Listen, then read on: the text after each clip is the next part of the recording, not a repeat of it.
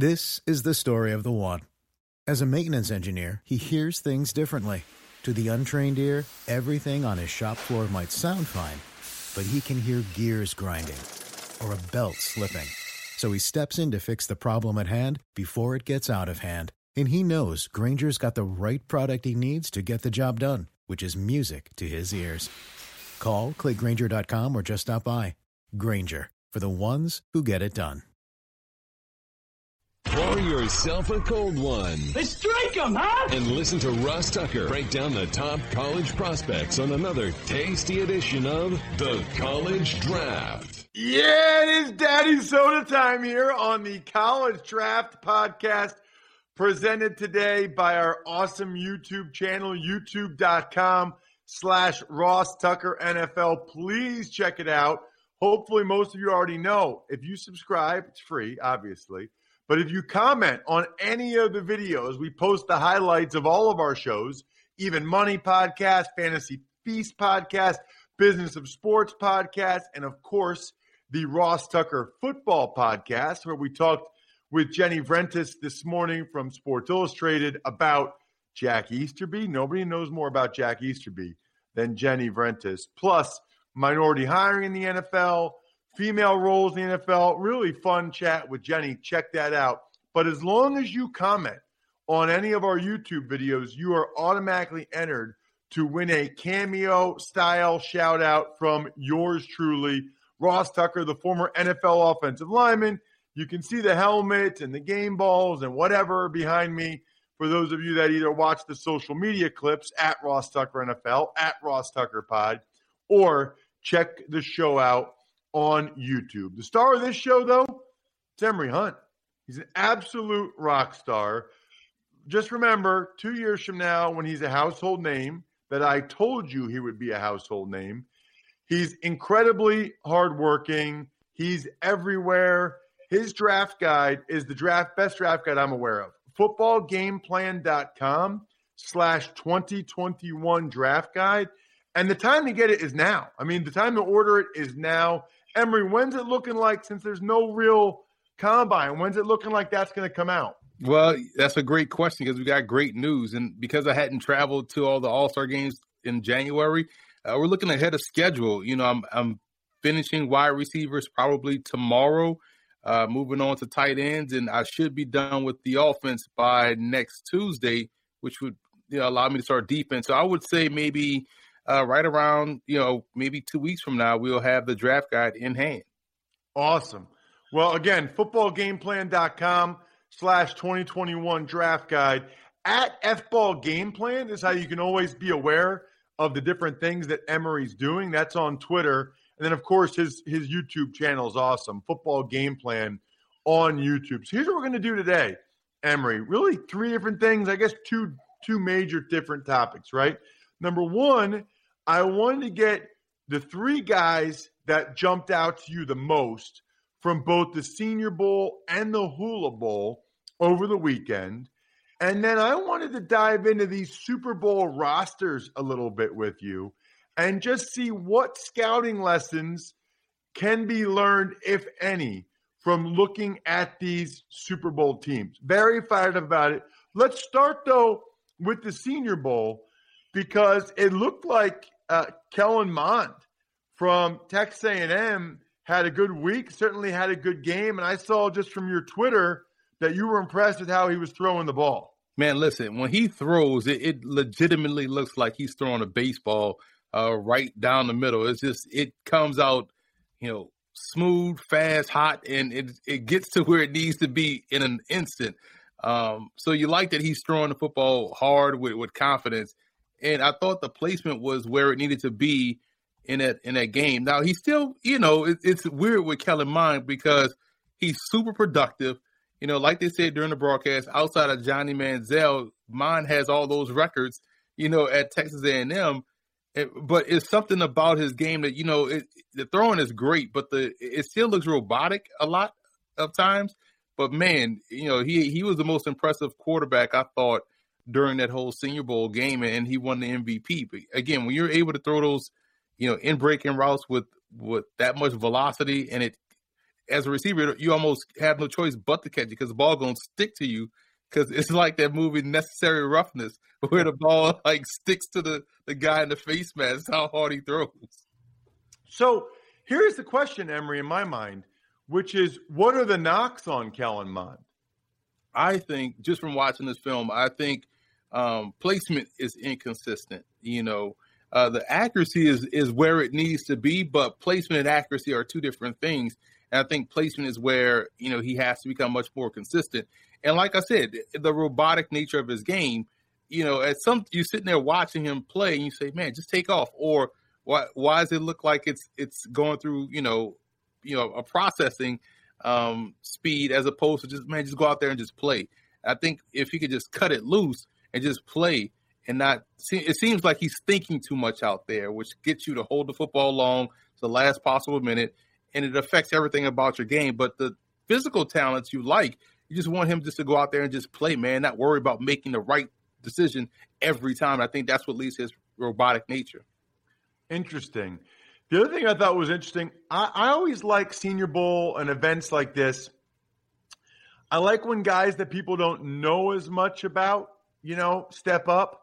And I also like, there are times when a guy has been overshadowed by someone else on his college team at the same position. And I feel like that's the case with Dez Fitzpatrick from Louisville. It feels like he kind of always got overshadowed by Tutu Atwell. Right, and we always talked about Tutu Atwell because he probably had the most dynamic plays of the two. But watching Fitzpatrick all week at practice, watching the Senior Bowl practice film, and then watching the game, you saw what he did on the practice field translate to the game, and then, pouring through his film at Louisville, you saw a lot of the same. He's just as consistent as he was on game day at the Senior Bowl, route running, being able to separate, catching the ball away from his body, all those things you want to see receivers do. He's able to do that very well. And again, he may not be as dynamic as Tutu Atwell, but when you talk about consistency, that's what the pros want. That's what that's how you are able to stay in the league for a long time. And I think that's the future for Fitzpatrick. The other guy, speaking of kind of under the radar guys that people, I knew about him because I've done a couple of his games, but not a lot of people knew about Cam Sample, the defensive lineman from Tulane. He's versatile, man. You can put him anywhere along that defensive line, and he's going to find a way to the quarterback or find a way to a TFL or find a way to just be disruptive. And I like that he can win with both quickness and also power. And, the scouting term converts speed to power. I think he does that well. And for a defensive lineman, I think for him, not being 6'7" or 6'6" or 6'5", being able to get into a offensive lineman's chest pretty quickly, he has control, and that's why he's able to win, because he wins that hands first game that you have to win up front, whether you're O-line or D lineman, and he's always consistent in that area, and we saw that in the game play itself out. It's a good point, Emory. People get really excited about length, and I understand why, but you go against some of those 6'2", 6'3" guys, they're just, it's hard to get leverage on them. It's hard to get leverage on them, and they can be, if you're 6'2" and a half, 280, you are a thick, powerful dude. And a lot of times those guys can move well. Sometimes guys like him end up getting to 295 and becoming 3 techniques. Think about this, and I always use this for people that, tend to think the opposite way, is think about Mike Tyson. Mike Tyson did not have the reach against virtually 95% of the boxers he went against. Guess who was able to get inside and knock people out with power? Mike Tyson. So it didn't matter. If you have long arms, it takes you a little bit longer to get your hands up or get your punch out quicker than slower than a guy that has a shorter reach, but he's a little bit quicker, a little bit more agile, a little bit more apt to, move around. He's going to win. It's not about length. It's about quickness. And I think that's the difference. If you have long arms and you're quick, goodness, you know what I'm saying? But if you are short, you better be quick. If not, you're not going to win many battles. Well, and not only that, if you are short but have long arms, that might be the best of both worlds. Leverage. Like if I could be an offensive lineman again, Emory, I'd want to be like an interior offensive lineman, 6'2" and a half 6'3" is fine, but if you give me the long arms, I'll take the long arms as well. Speaking of like 6'3", the other guy, and this is going to relate to one of my Super Bowl lessons, the other guy that tore up the Senior Bowl was this Quinn Miners, the D3 center from Wisconsin Whitewater. I mean, all day, every day on the social media clips, he was just killing dudes out there. Yeah, this is the type of game where everyone else kind of realizes that there's good football players outside of the Power Five, and all of a sudden everyone wants to talk, oh, wow, like, the NFL really finds him. Like, yeah, the NFL has always done that. However, it's hard to get, through the thick media skull that, yes, you can play good quality pro football outside of the SEC. And so it's always great to see, these guys from the lower levels get in there and do well. Because, again, we talked about this before. A guy like Quinn Miners probably was undersized coming out of high school. So when you think about Power 5 prospects coming out of high school, they're more closer to finished products. And, height, weight, speed, athleticism, they check all of those boxes. They develop faster than everyone else. So therefore you go down a peg as far as level is concerned. So yeah, the dude probably was 6'2", maybe was about 225 pounds playing guard in high school.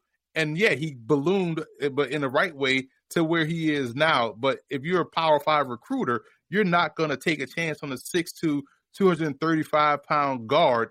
No, you have your pick of the litter at guys that already meet your height, weight, speed, athleticism metrics. Let's get to the Hula Bowl, because the Hula Bowl doesn't get nearly as much attention as the Senior Bowl. Let's start with the wide receiver from Illinois that caught your attention this week. Josh Idamora Bebe. I wanted to make sure I get it out there. Imorta Bebe, that's what it is. So say it again. Sounds like he wants to eat a baby. Right. Exactly. It took me a while that you have to listen to. You listen to a couple of broadcasts, and like 6 different broadcasts said 6 different ways, but it's Imorta Bebe. And what I like about him, he went to USC, so he has elite level athleticism and talent, transferred to Illinois, and despite their passing game not being much of anything, you still saw the talent on display. So watching him out there and watching him be able to run routes and get open with his speed and athleticism, it reminds me a lot of Allen Robinson and how he's able to work himself open. He's a 6'2", 220, well put together, but has all of those traits that we see Robinson have out there on Sunday. And I think he can have that same type of projection in the NFL. This is a case where a guy may end up being a better pro than he was in college based off the situation around him, not his talent. Got it. Now, the next guy is another guy that's not Power 5, and I've called one of his games, and he was very impressive. That's UAB running back Spencer Brown, big boy that was productive for a number of years for the Blazers. Yeah, and watching his junior tape, I thought he was more, a guy like Spencer Ware, or maybe had, a pathway to being a fullback. But this year, I thought he dropped a little bit of weight, which is great. He picked up some quickness and some burst, and he runs with an attitude. And I like the attitude that he runs, and I like the fact that he, self-scouted himself and said, maybe I'm a little bit too heavy. Let me drop 5 to maybe 10 pounds and pick up some quickness and burst, and it helped improve his game. Now, he is the all-time leading rusher at UAB, so he was productive, but now because of the drop weight, the quickness, and the burst that he picked up, we may see him be, he makes a much better projection to the pro game as a tailback as opposed to having to move to fullback. Then the last guy we want to talk about specifically in the Hula Bowl was another D lineman. This is Phil Hoskins from Kentucky. Now, he well-traveled. He was a JUCO guy, granted his 6th year at Kentucky. So a game like this really is beneficial for him because he just needs reps against, top quality competition. Now, he got that at Kentucky. He played well this year. He missed a couple games on the front end and on the back end, but you saw a guy that got better every week. And I thought the last stretch of the season, he was playing his best ball. And for him at 6'5", 315, he was playing, the 5 tech in their 3-3-5 defense or 3-4 defense. But I think he's probably more of a 1 tech because he's quick off the ball. He could be a disruptor. Putting him on the outside kind of leaves him, susceptible to more tackles that have a little bit more savvy than he does right now. But as a quick 1-gap penetrator, as a 1 technique or even the shade, I think he has a future. So a game like the Hula Bowl was definitely beneficial for him, seeing where he could project more so at the pro level. All right, the next thing we want to do, Emory, which I'm really fired up about, is look at the Super Bowl rosters for the Chiefs and the Bucs and talk about some scouting lessons that we should all keep in mind. These are the 2 best teams. These are the teams in the Super Bowl. Some scouting lessons that people should keep in mind when they're looking at building teams and draft picks over the next couple months, free agency and the draft. Speaking, by the way, of the Super Bowl, how about this, Emory? This is crazy, okay? I am in love with the offers that DraftKings has this week. Number 1, all right? DraftKings Sportsbook is doubling your money if a touchdown is scored in the big game. This is not new users. This is all users. Doubling your money if a touchdown scored in the big game. All it takes is for 1 touchdown, boom, your money is doubled. Sounds like a no-brainer to me. Then I love this DraftKings Big Game Prediction Challenge with up to $55 million in total prizes up for grabs and instant prizes for everyone who enters the contest. So think about this, right? As soon as you enter, it's just predictions. You get between $3 and $25,000. And then if you do well in the predictions, you can get a lot more. Download the DraftKings Sportsbook app now. Use promo code Ross to get a shot at doubling your money if a touchdown is scored in Sunday's game. That's promo code Ross to get a shot at doubling your money during Sunday night season finale only at DraftKings Sportsbook. Must be 21 or older. New Jersey, Indiana, Colorado. Restrictions apply. See DraftKings.com/prediction-challenge-DFS for details. Gambling problem, call 1-800-GAMBLER. All right. Let's dive into it, Emory. We're going to go back and forth. I don't even know what your lessons are going to be. I'll start. One of my lessons relates to the interior of the Bucs offensive line. They're all good players. The left guard, Ali Marpet, Division III Hobart. The center, Ryan Jensen, Division II Colorado State Pueblo. Most of you listening have never heard of either one of those schools, Hobart or Colorado Pueblo. And then the normal right guard who got hurt a couple weeks ago, Alex Kappa, he is from another Division II school, Humboldt State. So think about that. The interior trio for the Bucs normally, all Division II and Division III guys, and they're good. Jensen and Marpet are as good as anybody at their positions in the whole league. Kappa's not there yet, but I do think he's getting there. He's still a young guy. He got drafted last year in 2018. And so I think the lesson there, Emory, if these guys are good enough to be starters, if these guys are good enough to be drafted second, third round, whatever, there are other FCS D2, D3 guys out there that are worthy of being late round picks that I believe are being overlooked. Maybe it's Quinn Miners, whatever, but there are other guys. If you can have D2, D3 guys, Emory, be at this high end, like these guys, then there's other guys that could be your swing inside guy, your swing tackle, whatever, that are getting lost in the cracks that could be 6th, 7th round picks, end up being good players for your team. Ross, think about this, and you could speak to this eloquently. Think about how good you were as a high school football player, and then think about how much better you got at Princeton when you had access to nutrition and college strength and conditioning program. Think about the development you made throughout the course of your career.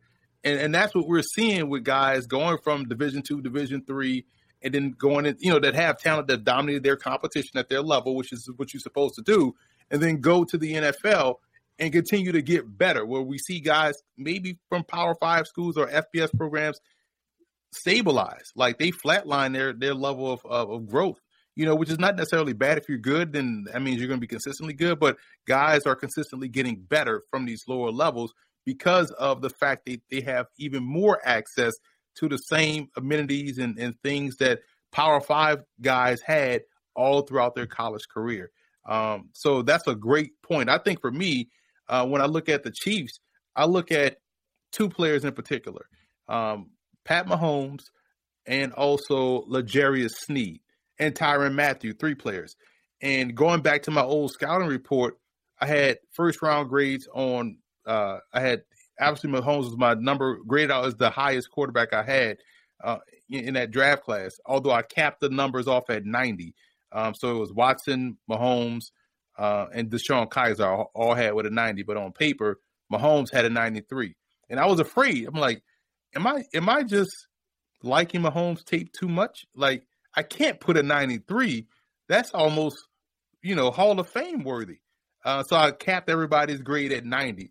But going back to that point, I'm like, man, if you like what you see and your eyes never tell you wrong, then trust it. Put it on paper. If you're wrong, be wrong.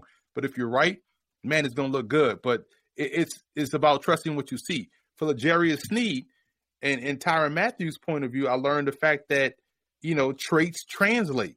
I had a high grade on Tyrann Mathieu, had a first-round grade on when everybody was knocking him for off-the-field stuff, but they also questioned some of his on-the-field stuff. But I said in my notes, if this dude that plays defense always has the ball in his hands, that's the guy I want on my team. I want those guys that find a way to the football. And that translates. If you can make plays on the ball, you're going to make plays on the ball at the pro level. And for Sneed, it was about the traits, because at Louisiana Tech, when I was at the Marshall game last year, he was playing free safety. So what you're seeing now in the NFL is him playing off coverage, making a lot of plays on the ball, which sounds a lot like what? Playing free safety. And now that you see him get a little bit more nuanced at corner, because he played corner 2 years ago before moving to safety. And I've seen this before because we did this when we were in college. Charles Tillman was playing corner and teams stopped throwing to his side. So we had to move him to free safety so he could make more plays on the ball because teams wouldn't throw at him when he was at corner. So it allowed us to get more talent on the field. So watching Sneed go out there and do great things, you saw the difference in the secondary instantly when he got back from injury.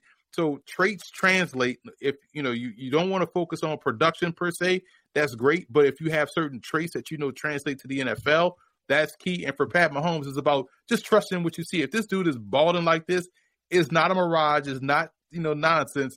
Trust what you're seeing. Another one for me, I got a bunch I could go to, Emory, but another one for me is just speed.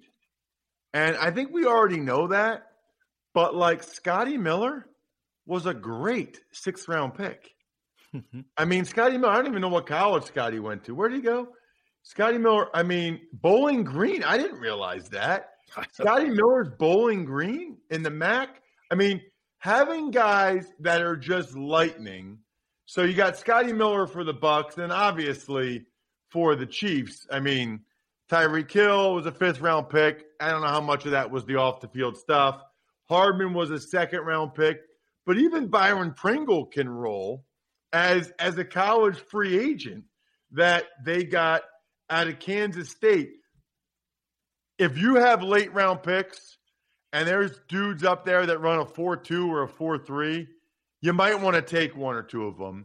I even saw that a little bit from the Eagles this past year. Hightower made a couple big plays down the field. Quez Watkins made a big play. Like, you can always take a shot on speed is, I guess, what my takeaway would be there. Think about another guy that hadn't played a lot this year, but he has that speed, and he's for the Bucs, another small school guy, Justin Watson from Penn. Like, he could fly. And he was a 200-meter champion in high school ridiculous speed. You saw him do all kind of crazy things at Penn as far as, catch and run is concerned. Another one of the things that I noticed too that scouting lessons, it involves the running back position, obviously. But looking at how different guys look in the NFL, with Fournette coming out of I've been watching Fournette since his, high school career, because my old high school coach coached him in high school. And so watching Fournette blossom into what he is now shows you that guys can continue to work on their game. Coming out of college, I compared him, and this is where I also get, unique with comparisons, because people tend to see names and think it's a 1-for-1. But for me, I compared him to USFL version of Herschel Walker, the New Jersey Generals, right? I'm talking about eye back, one cut downhill, explosive, and, if the lane is there, boom, he can go. Now, if I was to say Herschel Walker with the Cowboys or Herschel Walker with, the rest of the NFL, people forget how versatile Herschel Walker was as an NFL player, being able to line up out wide and run deep down the field, be a threat in the passing game. But USFL version was more of your classic back that we don't see anymore, to be honest. And so for Fournette, watching how he was able to evolve his game this year, really started last year where he was able to catch the football a little bit more with Jacksonville than this season, showing a little bit more, lateral quickness and footwork, getting himself out of trouble a lot. I was impressed. So yes, what your scouting report says coming out of college is usually based off what you've done in college. And for me, at least in the media, and I know scouts are paid to project. So watching what Fournette has done, that's an addendum you would add to his scouting report that, okay, he now has a better grasp on, the vision part and the lateral agility part and making a guy miss instead of trying to run everybody over. So watching someone, evolve their game past their scouting report is something that I definitely learned as well. Last thing, I guess, for me, two of them one would be there's more value than I think some teams believe in linebackers that can really run. Devin White and Levante David have been huge difference makers for the Bucs, and I think people need to realize that. I also think DB is a good place to throw some numbers at it and kind of see what sticks. You mentioned L'Jarius Sneed. Rashad Fenton's a good 6th-round pick for the Chiefs as well. And then you go to the Bucs. Not all of them have hit, right? Like Mike Edwards, the 3rd-round pick, doesn't play that much, but Jordan Whitehead in the 4th round, Sean Murphy-Bunting 2nd round, Carlton Davis 2nd round, Jamel Dean 3rd round. I think you get guys with traits, guys with ability, and even if one doesn't make it, you got enough other resources there that you're going to get some young players on first contracts that can really play pretty well for you. And to piggyback off one of your points talking about Devin White, and people are amazed at how he's able to make these one-on-one tackles. What they don't understand is that this dude grew up wrangling horses. You think these, 210-pound running backs or wide receivers going to get away from a dude that's used to handling horses? You crazy? Like, no, that's light work for him. But on the back end, my last one is about draft picks. And we see this a lot with fans, and they're fascinated with mock drafts, and they're always interested in the first round. A lot of people in the media are always interested in the first round. But I look at it from a philosophy of you only get 7 picks. So, yes, you can find starters with those 7 picks. You got 50, 60-something picks in the draft, or 54. And you mean to tell me out of the top seniors, which you probably have over 8,000 to choose from, the top 252, you mean to tell me that you're going to think a 7th-round pick is not good? Like, no, you have an opportunity to hit on all of these picks. So you have to take each pick or treat each pick like it's a first-round pick, because we just ran through about 12 players that none of them went in the first round. You know what I'm saying? Maybe 1 or 2, like Mahomes and Fournette. But everybody else was after the first round. So if you treat each pick like a first-round pick, you're going to find guys that can help you out immediately and help your team get better. That's why the draft is the quickest way to get better as a football team. Check him out on Twitter at FBallGamePlan. Perhaps more importantly, footballgameplan.com/2021 draft guide. You're going to enjoy all the podcasts we have for you this week on the Ross Tucker Podcast Network. The Ross Tucker Football Podcast, Even Money tomorrow, what Super Bowl bets you should place. Fantasy Feast on Wednesday, we'll talk DFS and prop bets. Of course, we'll have Andrew Brandt, Greg Cosell, and some surprises on the Ross Tucker Podcast as well. Other than that, the keg is kicked. We are all tapped out. Thanks for listening to the College Draft Podcast. Make sure to also subscribe to the Ross Tucker Football Podcast, Fantasy Feast, Even Money, and the Business of Sports. All availavailable at Apple Podcasts, rosstucker.com, or wherever podcasts can be found.